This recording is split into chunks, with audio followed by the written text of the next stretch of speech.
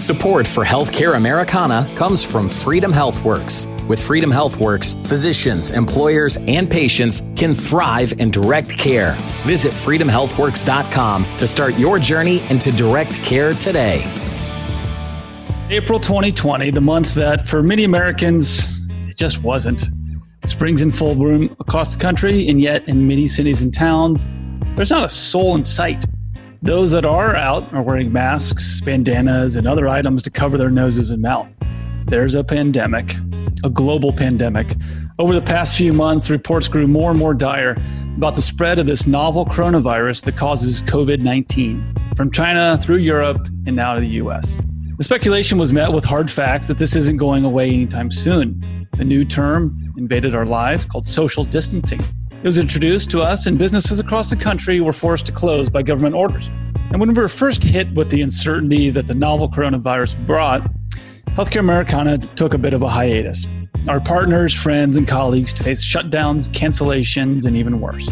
Everyone was looking for a new normalcy, understanding that life may never return to what it was just a few months ago. Now, as we return to this podcast, we wanted to see how people have been dealing with the, quote, new normal, and how an unprecedented economic closure has impacted our lives. For this, we reached out to our friends at the Free Market Medical Association, James Donovan and Dr. Keith Smith. When you talk about uncertainty, you can't plan necessarily far enough ahead to think that you're going to have a global pandemic, but you want a free market system in place that will allow those demands to be met very quickly. But that's not allowed for the most part in a highly regulated economy. So, Dr. Smith, first question's headed your way. What exactly happened these past few months, in your opinion? I'm not sure. I think there's so much uncertainty when the people in the United States are listening to folks in government speak. They've learned a lesson over the years to understand that in all likelihood they're dealing with known liars. I like the old Lou Rockwell quote that you don't know anything is true and for certain until the government issues its official denial. And so the true casualty, not to belittle the amount of death and carnage, true death from COVID and then economic death from government, but one of the real, I would say, unrecognized casualties in this disaster has been the truth. And I think it's hard for people to know what is true, and uncertainty makes people crazy. I mean, uncertainty is very, very difficult. The human mind, to quote my wife's old boss, John Nichols, who founded Devon Energy, the human mind is capable of absorbing even the worst of news, but it has real difficulty with uncertainty. Sure. So, I don't actually know what to believe. People have asked me, what do I think? And all I can tell them is how is my method, my means of zeroing in on what I feel is most likely true and accurate. And the first thing that I do is that if anyone is speaking and they actually are paid by or work for government, I discard all that they say. I'm not saying that later on they might actually be proven to be true, but my default is to disbelieve them because history's on my side in assigning some diabolical agenda to them. The next thing that I do is I look for people who are speaking whose message places their entire career and fortune in jeopardy. So when someone is not just floating downstream with the comfortable narrative of hysteria, and when they actually have something to say that I think may place their future career or whatever research grants that they have in their future, when those people speak, I tend to listen more because they are not opportunists by definition. They have nothing to gain. They're just so tormented by their desire to tell what they believe is truth. That's true passion and truth typically that comes out. So those are the two things that I do, and I look at what's left, and then tried to discern what is true. I think it's interesting that there were fatality numbers, mortality rates that were quoted early on with this virus without actually there being any testing available. So I don't know how you quote a rate without a denominator. And I think many people were very confused by that. And I think there were many variables like pre-existing comorbidities that were not taken into account. You know, somebody told me the other day the average age of death in Italy was over 81 years old. So that was not made clear. So I don't know what's been going on. I do know government never gets anything right. And I don't think they've gotten this right. So thanks to the government, we not only have a lot of dead people, we also have an economy that the government has assassinated. So you know, we actually have the worst of all worlds, in my opinion. So I think that in a conversation I had with Jay Kempton the other day, and James was on the call, Jay made the point that, you know, when the chips are down, people turn to the free market. And I had joked that, you know, all of these regulations that are present to keep us safe, astonishingly had to be set aside in order for us to be safe. and Jay made the point that, and when the chips are down, people turn to the free market, whether it's Elon Musk providing ventilators on short notice. You know, General Motors was actually able to turn their plan around, I believe, and create some ventilators when actually that's what people thought was needed. So what's happened is hopefully people realize the government can't get anything right. They are perhaps even diabolical. And they also will have an appreciation for the response to this insanity compared to what it might have been in a country like Venezuela that does not have a market full of entrepreneurs able to respond to the needs of consumers. So I remain optimistic that this disaster creates an opportunity for those who wish to supply the needs and wants of consumers. But I did not think I could think less or despise government more or have more contempt for government than I did prior to COVID-19, but I was wrong. You mentioned regulations in place to keep us safe, but then again, it sounds like you're saying the regulations were in place to stifle safety. Is that fair? Yeah, and I mean, I think about all of the regulations that have been suspended, whether it has to do with restaurants able to send a bottle of wine out the door for takeout. I mean, all of these regulations have been set aside. There are regulations that have been set aside by the FDA and many others so that people can actually receive what they need. And I just think it's ironic that these regulations meant to keep us safe are all set aside so we can be safe. Yeah. And we'll get into some of the more specifics about those regulations and easing those and what that has meant for consumers and healthcare workers in general here in a few minutes. But, James, I wanted to ask you, as leader of the Free Market Medical Association, you interact with a lot of different stakeholders, as I'll call it, in the industry. So I want to hear, what specific changes did the FMMA make once, as Dr. Smith mentioned, the entire U.S. economy was basically shut down and stay-at-home orders were issued?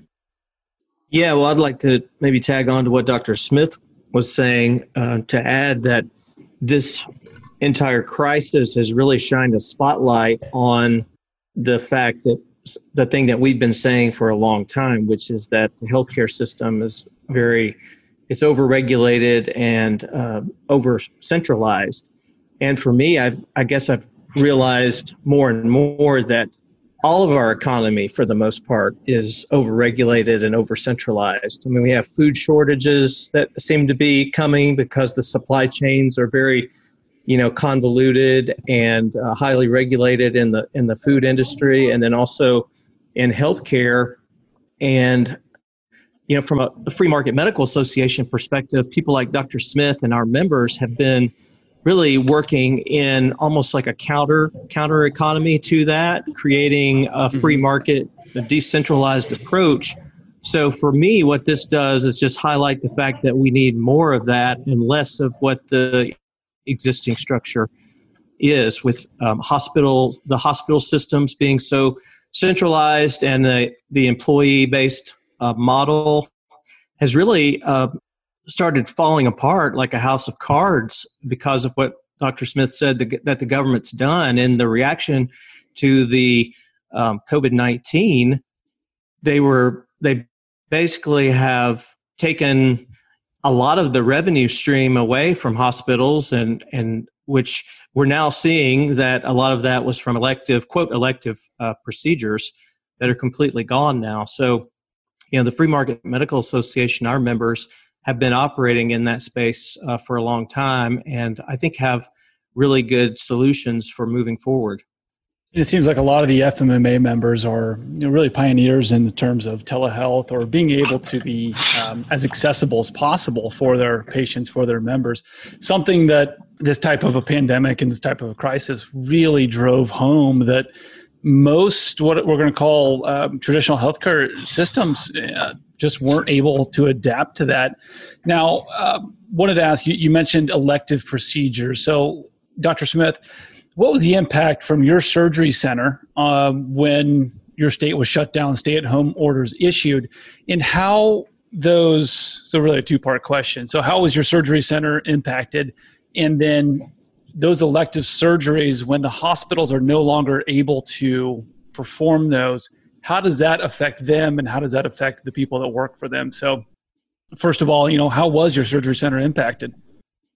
Well, we were impacted drastically. I mean, almost everything that we do here is elective. However, there are a fair number of procedures we perform that we would all agree are in the urgent spectrum. So while the hospitals and the health department initially decided they were going to define these categories, in these overarching groups that applied to a herd of millions of people, we decided, true to our mission, that every definition of urgency would be based on individual circumstances.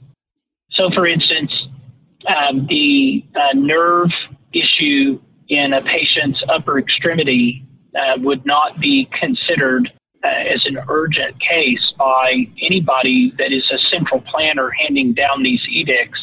But in someone who only has one arm, we considered that very differently, and we actually had a patient like that. So on a case-by-case basis, we decided that we would treat people as individuals. We do not see them as members of groups. And so the effect on us was to remove about 90% of what we could do here on a daily basis. We're a big enough institution and had enough cash reserves. We could withstand this as well or better, really, than some of the hospital systems around. But there would be many surgery centers across the United States that will struggle with this, or perhaps not even survive. Right. One other point I'd like to make, while you hear the hospitals saying they're going broke and furloughing all these people, they're all receiving hundreds of millions of dollars of bailout money. And in the state of Oklahoma, the Oklahoma Hospital Association actually opposed the governor's decision to open up elective surgeries again. I don't know how you interpret this, other than that they have so many cash reserves. They're hoping for more time to use those reserves, while they know that smaller independent facilities cannot cope with the suspension of elective surgeries for long, and they can just basically choke them out. You mentioned bailouts. I just read right before this interview that the Los Angeles Lakers received a bailout, or part of their paycheck protection program. So there you go, the LA Lakers of all organizations. Wanted to be clear, and just so everybody's clear out there, what do you mean by elective surgeries? I just want to make sure everybody's on the same page, because I don't want people to think that elective surgeries is a nose job or something else cosmetic. Yeah, so I believe the decision tree and the chart that's being used is called ESAS. It's Elective Surgery Appropriateness Scale. But ESAS is meant to one-size-fit-all describe what is elective and what is emergent and what is urgent. Mm-hmm. And of course, it takes into account none of the circumstances of actual individual human beings. It is a cookie-cutter approach that does not allow any flexibility at all. So if someone has an aortic aneurysm or they have an aneurysm in their brain, as far as the government is concerned, that is an elective surgery. These are people that could have devastating life-ending events without the repair of their condition. Yeah, and I agree with you with the elective surgeries that an aneurysm, I mean, that just strikes me as something that you said life-saving that people can't get. So, I've seen some people asking that where do people that used to come in with the heart attacks, who need open heart surgery, who need these, like you said, these life-saving surgeries that are deemed elective, what happened to all those people? Where are they going? It's not like those conditions just stopped happening. What happened to them? Well, my friend, Dr. Dwayne Schmidt, here in Oklahoma is a cardiologist, and he's described how he felt obligated to tier based on severity and his best guess what patients had critical coronary artery lesions, and he did the best he could in an attempt to comply with this elective surgery edict. But there are people with coronary artery lesions that will have difficulty out of proportion to what their lesion actually shows when it is anatomically studied. And Dwayne has done a very good job, but he had one patient that he would have performed revascularizing angioplasty on, but whose lesion was one of those that was unpredictable, and the patient had a life-changing heart attack. And he's written an article about this. And I think that there's a real face of resistance. The Karens in the world are out there tattling on everybody, but there are some physicians out there that are just the face of the resistance, that are continuing to take care of people on an individual basis and ignoring all of these hurting orders that are coming out of government. And Dwayne is one of those heroes. I think we are here at Surgery Center of Oklahoma and all we're doing is just considering patients on an individual case-by-case basis. Well, I didn't take an oath for the greater good. We took an oath here, all of us as physicians, to take care of individual patients based on their condition. So, when government tells us to ignore people regardless, and use this cookie-cutter approach, then we acknowledge it, but I won't say that we've followed that exactly the way that they want us to. And we're not alone. All over the United States, there are physicians that have acknowledged it inside and then done the right thing. And I hope that all of those people, as time goes by, increasingly feel safe coming out and saying that, because the Karens in the world that would rat out Anne Frank in the attic, those people are out there, and we're seeing who they are. It's almost a social distancing secret police right there. So big shout out to all the Karens in the world from Dr. Smith. James, I want to, and actually, Dr. Smith, going back to that, I think we are acknowledging long overdue those brave men and women of frontline healthcare professionals who are putting their lives on the risk to help treat very, very sick people. So it is great to see that. And I know Indiana National Guard and is planning a bunch of flybys of hospitals around the state and in their honor. So, maybe a little bit too late in the grand scheme of things, but I think the spotlight is on the right type of people, like you mentioned there. So, James, I wanted to ask you, you mentioned a lot of people who are not doing so well, in different environments and focusing more on healthcare workers. What have you been hearing from the FMA members about who is doing well and who isn't, from independent medicine to those who are employed by hospitals? Yeah, well, I think as we kind of talked about, FMMA members have been operating in a free market, or more of a free market than, the general healthcare population. So the DPC practices out there were already ahead of the curve when it comes to things like telemedicine. So, and they also may not have been quite as affected because, they had a membership model in place. So I think it speaks well to what was already being done by FMMA members and why that needs to be expanded.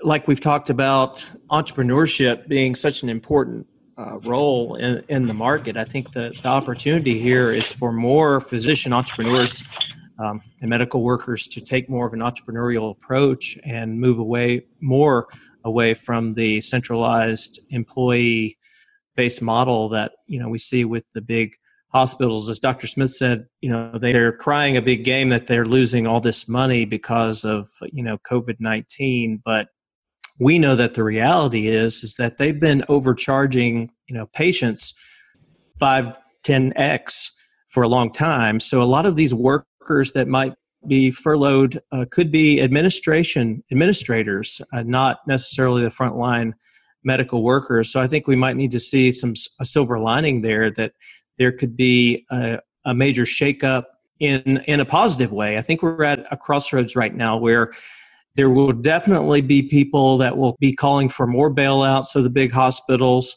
more oversight and overreach by the government in healthcare. As soon as this happened, there were people that were coming out and saying, well, see, this is why we need Medicare for all. But I think we're here sort of on the front lines to say that, no, we could have avoided a lot of this catastrophe if we had followed free market principles.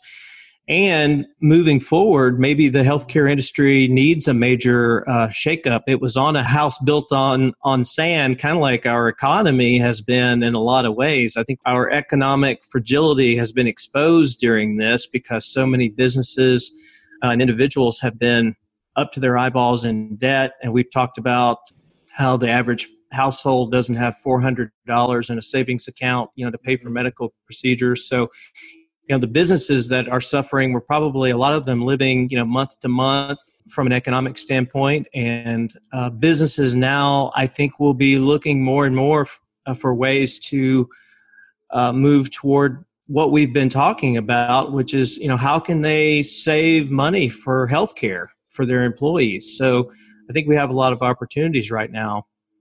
We also have, a situation where trust is going to have to be rebuilt to get patients just to consider going to the doctor again. A lot of, like you were saying, I think a lot of people are avoiding essential care because they have been told that they have to be afraid to, go to the doctor unless they, think they're dying of COVID-19. A way for that trust to be restored would be for more entrepreneurial people to come and offer solutions like telemedicine, offer physician-owned surgery centers like the Surgery Center of Oklahoma that can really focus on the trust of the consumer to have a procedure done in a place that is safe for them. Do you think that this will spur a movement to decouple insurance from employment? I would hope so. I don't know that will happen in the short term, but I think we definitely hope that there's definitely a role for employers to play in maintaining the health and safety of their employees. I think outside of an individual, my own responsibility for my own health, I think, my employer has a vested interest in making sure that I'm healthy and alive too. So I think there's a market for that. But I also think that moving forward in this environment, businesses can play a quality role in helping, manage that for their employees. I would just add to that with, the record number of unemployment that is going on right now, that will definitely mean that we will be hearing a lot more about the number of people who are uninsured through their employer. So this is even more opportunity for members of the FMMA, like the DPC model, to be reaching out to those people that need healthcare that might not have insurance coverage through their employer. There'll be a lot of changes being made, obviously, with record unemployment claims. Unemployment rates have shot up because of layoffs, furloughs, due to an uncertain business environment, as we touched upon. So talking about what Dr. Smith had mentioned and James, you had mentioned earlier that early on, out of the gates, the response was, for lack of a better, rosier term, completely fumbled. Anybody with a pulse understands that we needed masks, face guards, gloves, gowns, you name it, for frontline workers. James, what caused such a shortage in this protective gear that were desperately needed in our hospital systems? Well, when you talk about uncertainty, you can't plan necessarily far enough ahead to think that you're going to have a global pandemic, but you want a system in place, a free market system in place that will allow those demands to be met very quickly. And I think, as we talked about earlier with regulations with the FDA and other regulatory agencies having to be inspectors for these masks, that definitely slowed down the process. There were reports of thousands of masks that were in a warehouse just waiting to be inspected by the FDA. And there also limit the number of suppliers for this equipment. So in a free market, a company that might make bed sheets could quickly modify their business because of the demand and start making masks or gowns or whatever. But that's not allowed for the most part, in a highly regulated economy. Right. So talking more about lifting or changing of regulations, because the snap decision coming out of this was, like you said, there were a lot of inefficiencies that were exposed, whether it is the wait times, delay times, or just a massive regulatory hand that is not efficient for getting products in demand to places they need them. So pulled a couple examples out. So things that have actually been positive because of this in medicine, Centers for Medicare and Medicaid have expanded telehealth payments. Again, a lot of people in the direct care community are probably kind of saying, I don't know if that's a good thing or a bad thing, because again, they were already ahead of the curve and CMS is just catching up to telehealth payment models. Another one is relaxing HIPAA enforcement and caring for remote patients. So allowing programs like FaceTime, Skype to actually care for people in a virtual setting. Another one is, like you mentioned, the FDA's fast-tracking ventilator manufacturing. So allowing for companies who don't necessarily manufacture ventilators. Dr. Smith, I believe, mentioned Elon Musk and his company previously in this episode. Another example, FDA allowing personal protective equipment marked for industrial use to be used in hospitals, because there isn't a difference between them, except one box is labeled hospitals, another is labeled industrial. My last example here, and this is my favorite, and this is taken verbatim from the March FDA news release, saying that hospitals and healthcare professionals may use ventilators intended for other environments. For example, the guidance notes hospitals that could repurpose ventilators normally used for transporting patients in an ambulance into the hospital setting for long-term use. The FDA also provides recommendations for other alternatives that should be considered, such as devices for treating sleep apnea, CPAP machines, continuous positive airway pressure devices. And this was just a head scratcher for me, thinking, if these are already medical products, why in the world can't hospitals use these to help save lives and help increase the supply of life-saving equipment? So, Dr. Smith, previously you mentioned certificate of need laws, and these are another big area where people are starting to look at. What was your take on any type of movement in either getting rid of these type of laws or at least easing these restrictions? And what part have they played in this current crisis? I don't know how much of the ease of regulations that we'll see. I think Dr. Robert Higgs, the scholar at the Mises Institute, is a great guide. His book, Crisis of Leviathan, very clearly describes historically how governments have used crises like this to ratchet up regulations. Yeah, so go the other way. And then there's not one example in human history where the regulations went actually down to the pre-crisis level. So that he called this the ratchet effect.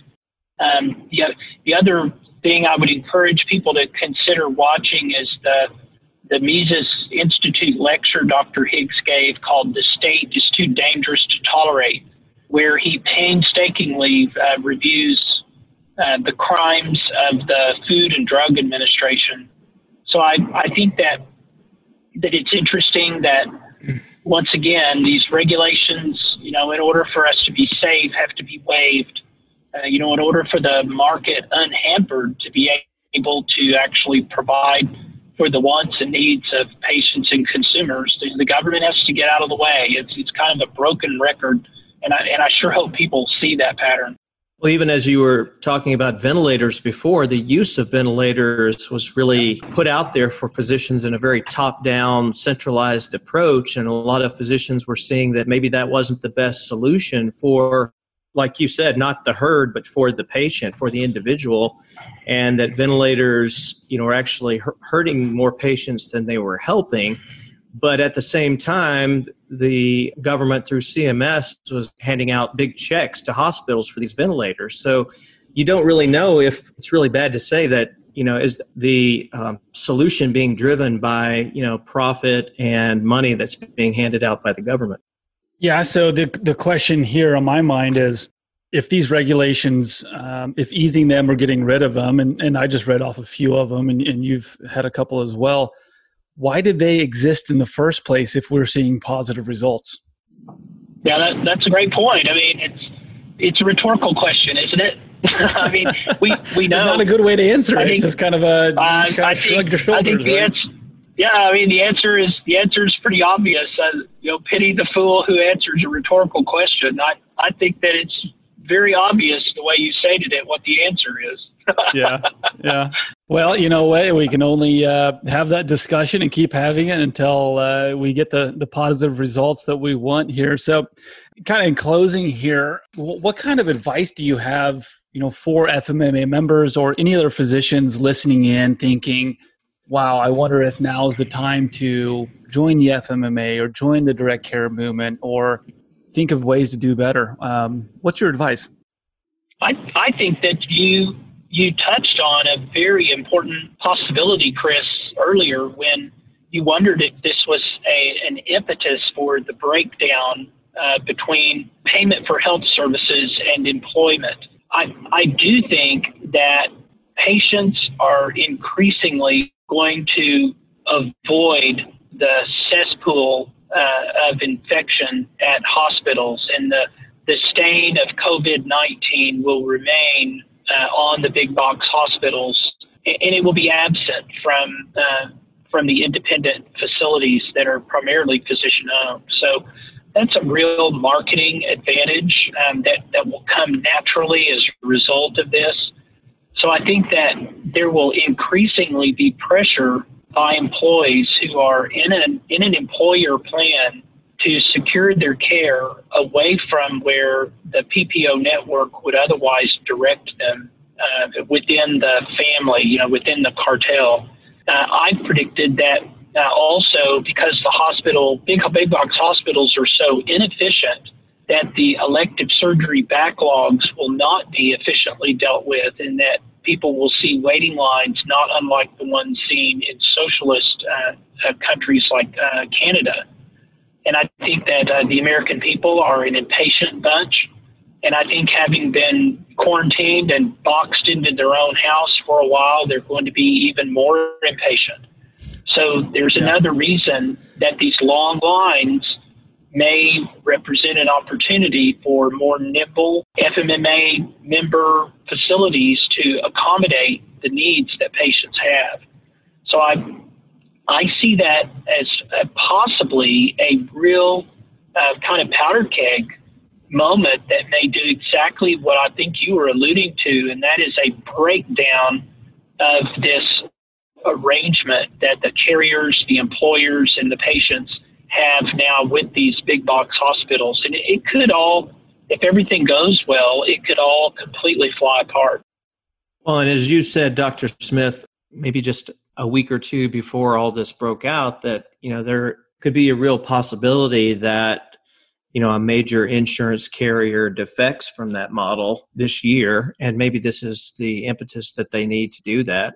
Also, this could theoretically, I'm not necessarily have tons of hope on this, but theoretically that some more entrepreneurial hospital CEOs could realize this, that they need to decentralize their operations, be more transparent, and follow the principles of the Free Market Medical Association.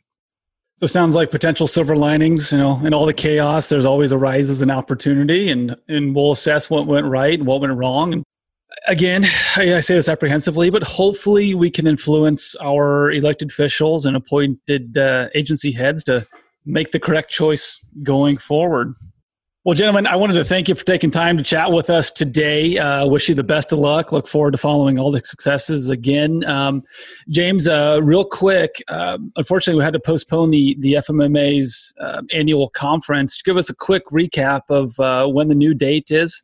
Yeah, we've moved the date for the conference to August the 13th through the 15th. It's going to be in the same location in the Dallas area.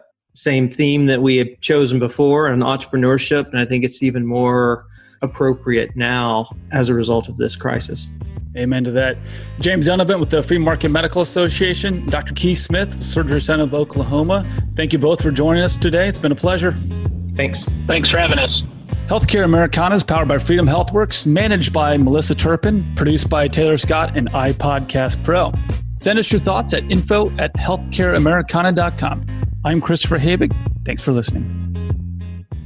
Whether you're a patient, employer, or physician, the Free Market Medical Association can facilitate and assist you in your free market healthcare journey. The foundation of our association is built upon 3 pillars: price, value, and equality, with complete transparency in everything we do. Our goal is simple: match willing buyers with willing sellers of valuable healthcare services. Join us and help accelerate the growth of the free market healthcare revolution. For more information on the Free Market Medical Association, visit fmma.org. Hi again, everyone. This is Chris.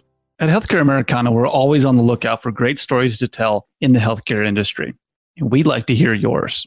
Check out healthcareamericana.com and send us your ideas for episodes, or if you'd like to be a guest. And hey, if you're interested in becoming a sponsor, let us know that too. Thanks again for listening. Hope you enjoy it.